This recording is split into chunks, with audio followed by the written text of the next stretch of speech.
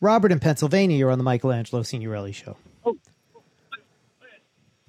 Hello. Hey, how you doing today? Okay, what's up? Good, good.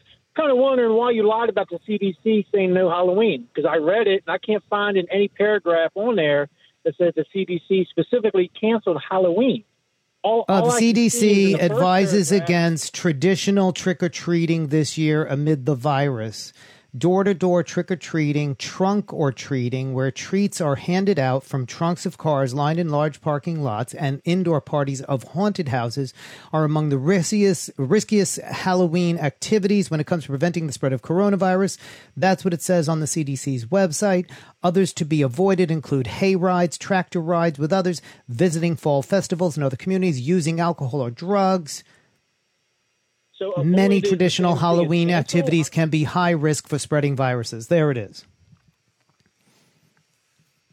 In the first paragraph, it says that it's up to the community. It's not up to the CDC. Just follow the proper guidelines. I just told you what it says on the CDC's website of what's dangerous, okay?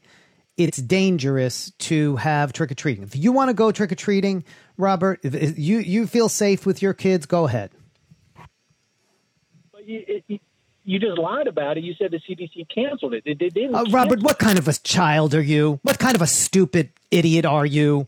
That I'm using a turn of phrase and you're calling a fucking radio show to say, oh my God, you said cancel. It wasn't really canceled. They don't have the power to cancel it, Robert, you stupid ass. I used it as a turn of phrase. They said, do not go trick-or-treating. Do not have parties. Do not have haunted houses. Do not do Halloween the way that we do Halloween because we're in a fucking pandemic, you stupid ass. Get off the phone.